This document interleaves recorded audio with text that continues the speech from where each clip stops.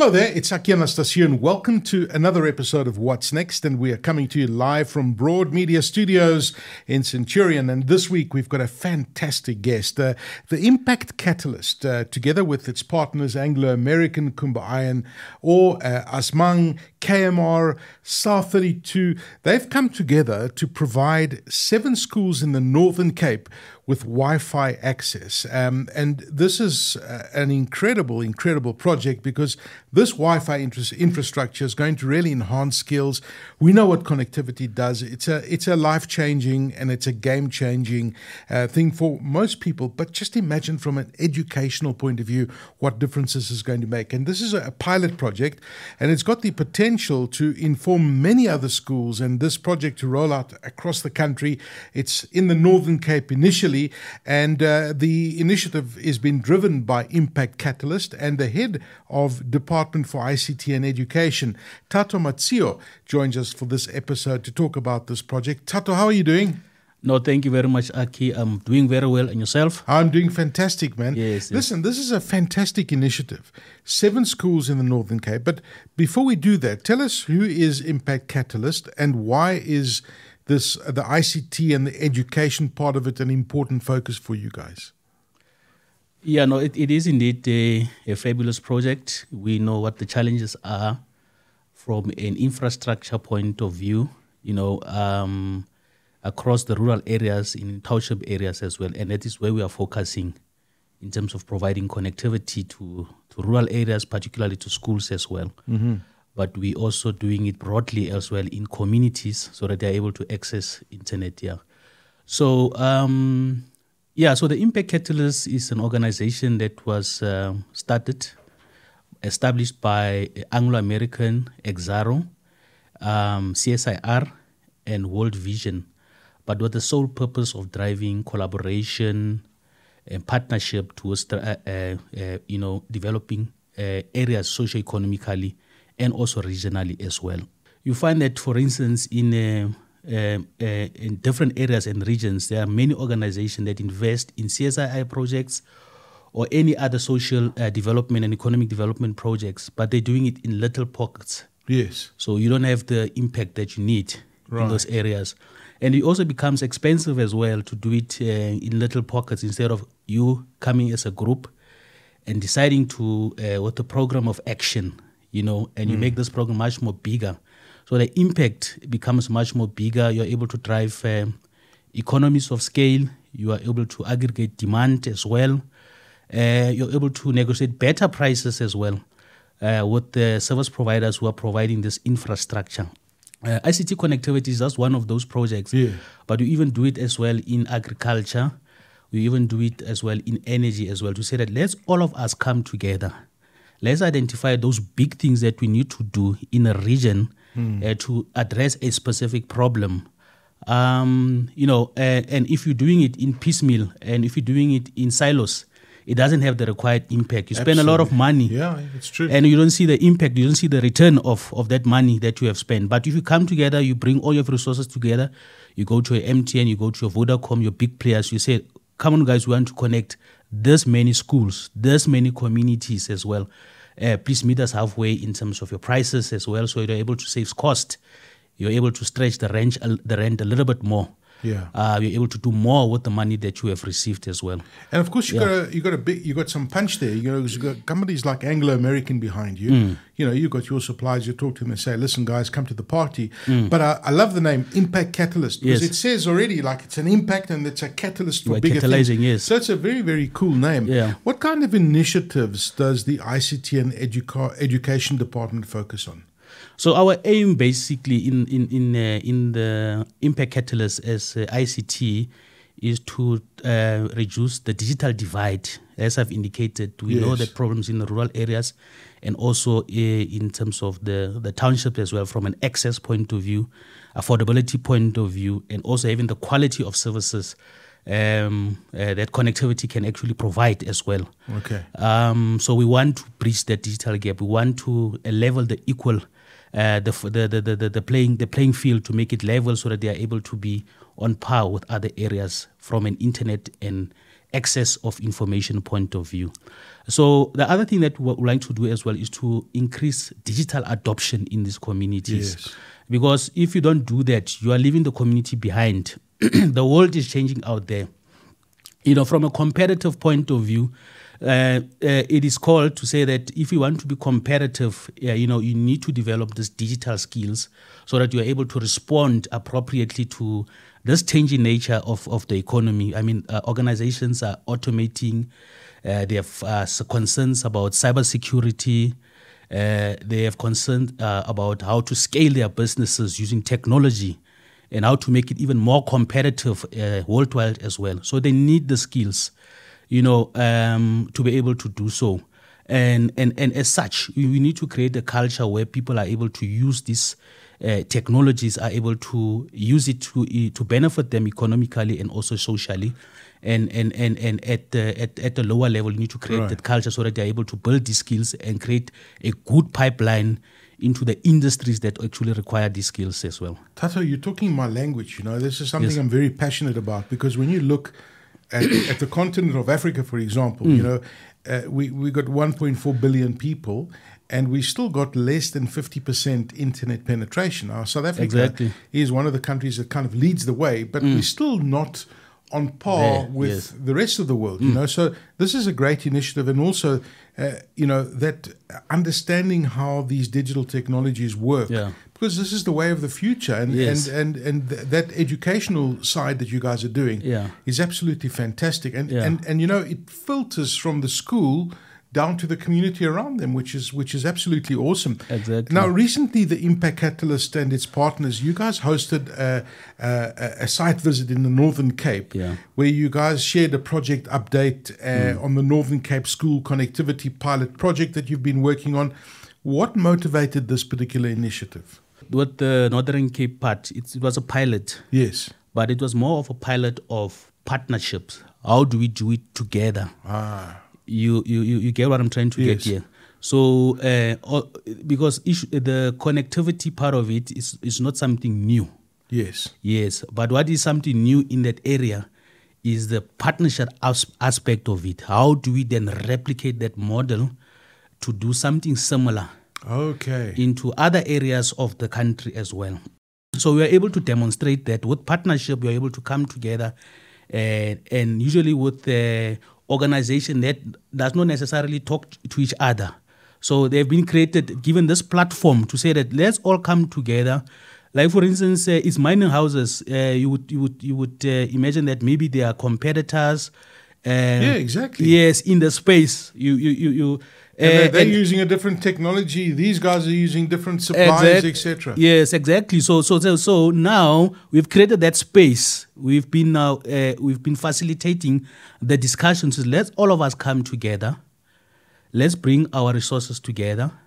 Let's all of us, because we have all of us have one goal, is to uplift the communities. We don't have different goals. All of us have the same goal. We need to uplift the community. So let's come together. Let's not talk past each other. Let's not do things in silos. So this was more a demonstration for that. So the pilot was more on the partnership and the collaboration of that, yes. Because now you've got the formula to replicate that and take it wherever you want. And I think that, like in the Northern Cape, when I mentioned those partners in the beginning, you got Anglo-American, the Kumba Iron Ore, you got Asman, KMR, South 32, you'll probably find at those schools that there are the parents of the kids, might be employed in different mines in the area, right? So you guys have come together to say, let's do this project together and let's grow this and replicate it across the country. I mean, it's a fantastic initiative.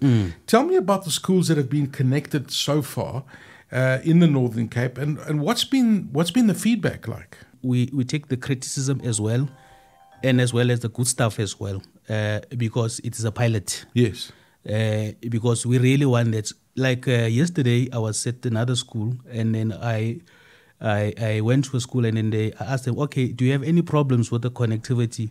So the principal said, no, I don't have any problems with the connectivity. But I was kind of stunned and say, I'm actually here for problems. I actually want the problems because I need to improve, on... And he says there's no problems. Yeah, there's no problems. I said, okay, if you don't have problems, it's like... I don't have a job. Yeah, it's you know what I'm saying. So those are the type of things that we would like to see as well. Give us the feedback so that we are able to improve. Yes. Yeah. So I think some of those feedback was quite well received. So the schools that we have connected there was actually the Asmang, Hotazel combined. That's so fascinating. So now I imagine you look at the typical infrastructure of these schools, right? You mentioned that they are quite remote. They're in a rural area, right? Yes. And I don't think there's fiber connectivity going there. Not at all. Yes. So how do you actually connect the school up? And how many kids are at a school that are connected? And do they have technologies like laptops and or tablets to connect and kind of digitize the whole process? Yeah, so we have found that some areas don't have fiber. Yes. Yes, so it becomes challenging to connect. So you got satellite or something, I imagine. So yes, we do satellite. So there are satellite providers that would provide you, for instance, about 50 megabytes per second, which is quite good speeds. Yes. And we also do your microwave. Yeah. So we take the closest point of presence, let's say for argument's sake, MTN. Yes. Or your Vodacom, your Telcom, and so on. We link their tower to the school. Yeah. Yeah, microwave on the... And of course, you know, the mines, they're all remote. They've got the expertise to do this kind of thing, which is what's wonderful about this collaboration. Yes. You're using that expertise as well, because they've been working under these remote conditions for years. They've got satellite links and all sorts of things. So you're tapping into their knowledge. Exactly. We also tap into what is actually possible, because we look at what has been provided to the mines as well. And then we look at what can also be replicated in the community. Yeah. Although the mines, perhaps their environment is more sophisticated. Yeah. Yeah, there's much more capex investment in those areas. Yeah. But the technology behind it should be the same. Yeah. Although at the school level might not necessarily be at the same level. Yes, of course. Yeah, so we're trying to address it in that way, which was quite challenging to, connect a school there and a school there and a school there. So that is why we say that let's all of us come to aggregate this thing of called demand, drive economies of scale. And in that way, when you start pushing the infrastructure in those areas, you are able to kind of say that if I put an infrastructure, I'm able to connect 10 schools in this area. Yes. Instead of just one. So it's that thing that we call about aggregating the demand, driving economies of scale. You're reusing the infrastructure. Correct. You're saving more cost, but the impact is more. It's interesting you've touched on this collaboration that you guys have got. It's public and private sector. It's such an important part of the success of this. Why is this important? And I imagine that you mentioned it just now. It's quite a complex project when you think about it. What is the value of the project, and why is it so important to bring in public and private sector partnerships? It's important because we're able to, co-create a solution for a specific program. Yes. And you can grow it big with the same resources that you actually have. You don't have to look at...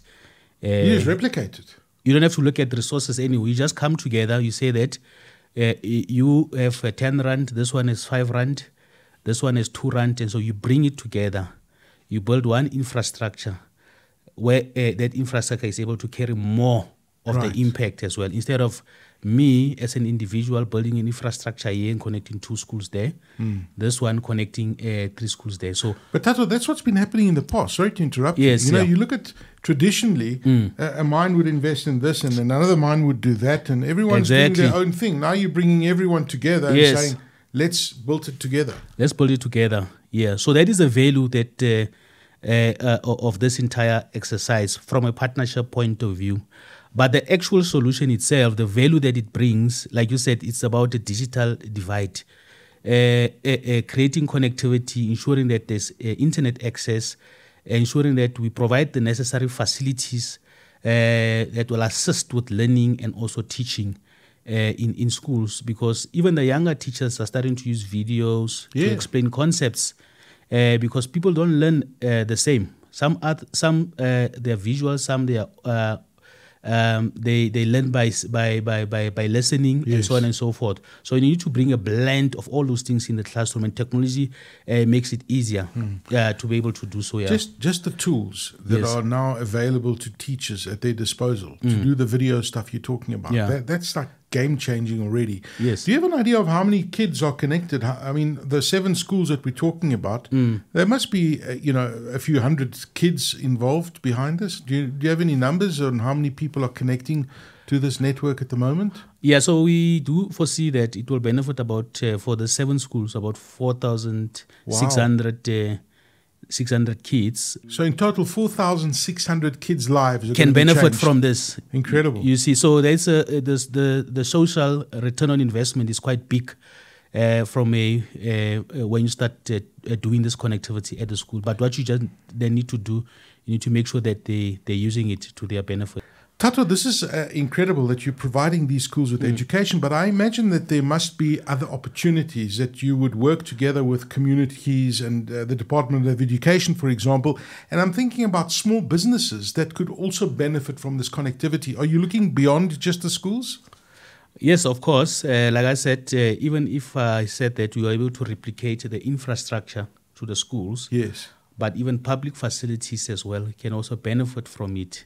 And that is where we will get the rest of the community to have access to the internet. Like, for instance, your SMMEs. Yes. And the general community that's able to access services from government as well. Because when you also look at it, the government is also digitizing as well. They are also digitalizing their services. All those e-services are beneficial. They are also coming there. So who are they targeted to? It's targeted to the community. So, but how do they access it if they don't have sufficient internet access as well? So you need to then be able to ensure that they are able to access the services close to where they are, whether it is in libraries, community centers. So if they want to access the municipality and the services, if you want to access, for instance, to register a company, to do business as well, they should be able to access it in a community center. They should be able to access us in a library. They should be able to access it in any public facilities where this connectivity has been established as well. So we'll be able to drive that digitalization of the community. And the local municipalities must be supporting you as well in this. They want this. Yes. So it's part of that process. So what we normally do is that we do have those engagements before we do. But the main focus at this point was the digital infrastructure, which is the connectivity, that we are doing, and as well as also your digital skills as well, and literacy. So at this point in time, we have the Learning Factory, where we develop programs that will provide youth, the unemployed, and the current workforce as well with digital skills, whether it is in robotics, programming, security services, AI, data science, generic learning intervention that can be applied in various sectors, whether it is in mining, whether it is in agriculture, whether it is in manufacturing, and also in energy. So that is a program that we are currently having as well. But also on top of it, what we're also trying to do as part of the community digitalization is also to digitalize the SMMEs themselves so that they are able to digitalize their services. Like e-commerce, for example, and that sort of thing. Yes, to increase their market access, to engage better with their customers, to improve their efficiencies as well. But so that is one of the programs that we are also having. So we are looking at the entire package. When we talk about digital adoption, it's all those areas that we are implementing to ensure that there is holistic digital adoption, not only for social purposes, but also for economic purposes as well. Congratulations to Impact Catalyst for this project. And I hope that this project grows from strength to strength. And I'm sure that there are partners that are listening here. They say, listen, we need to get in touch with Impact Catalyst. We want to partner with them on this project. And I hope that we will have another conversation in a few months' time. And you, Thato, will say to me, we've now got 100 schools in a few months that are connected, because this is the impact that you guys are having. Thank you very much for joining us on What's Next. Thank you very much. Thank you very much. Yeah. It's Thato Matsio. What an incredible project in the Northern Cape. 7 schools, and I've put a challenge through to Thato that in a few months we want many more schools connected and get an update. He's the head of department in ICT and Education at Impact Catalyst, joining us for this episode of What's Next.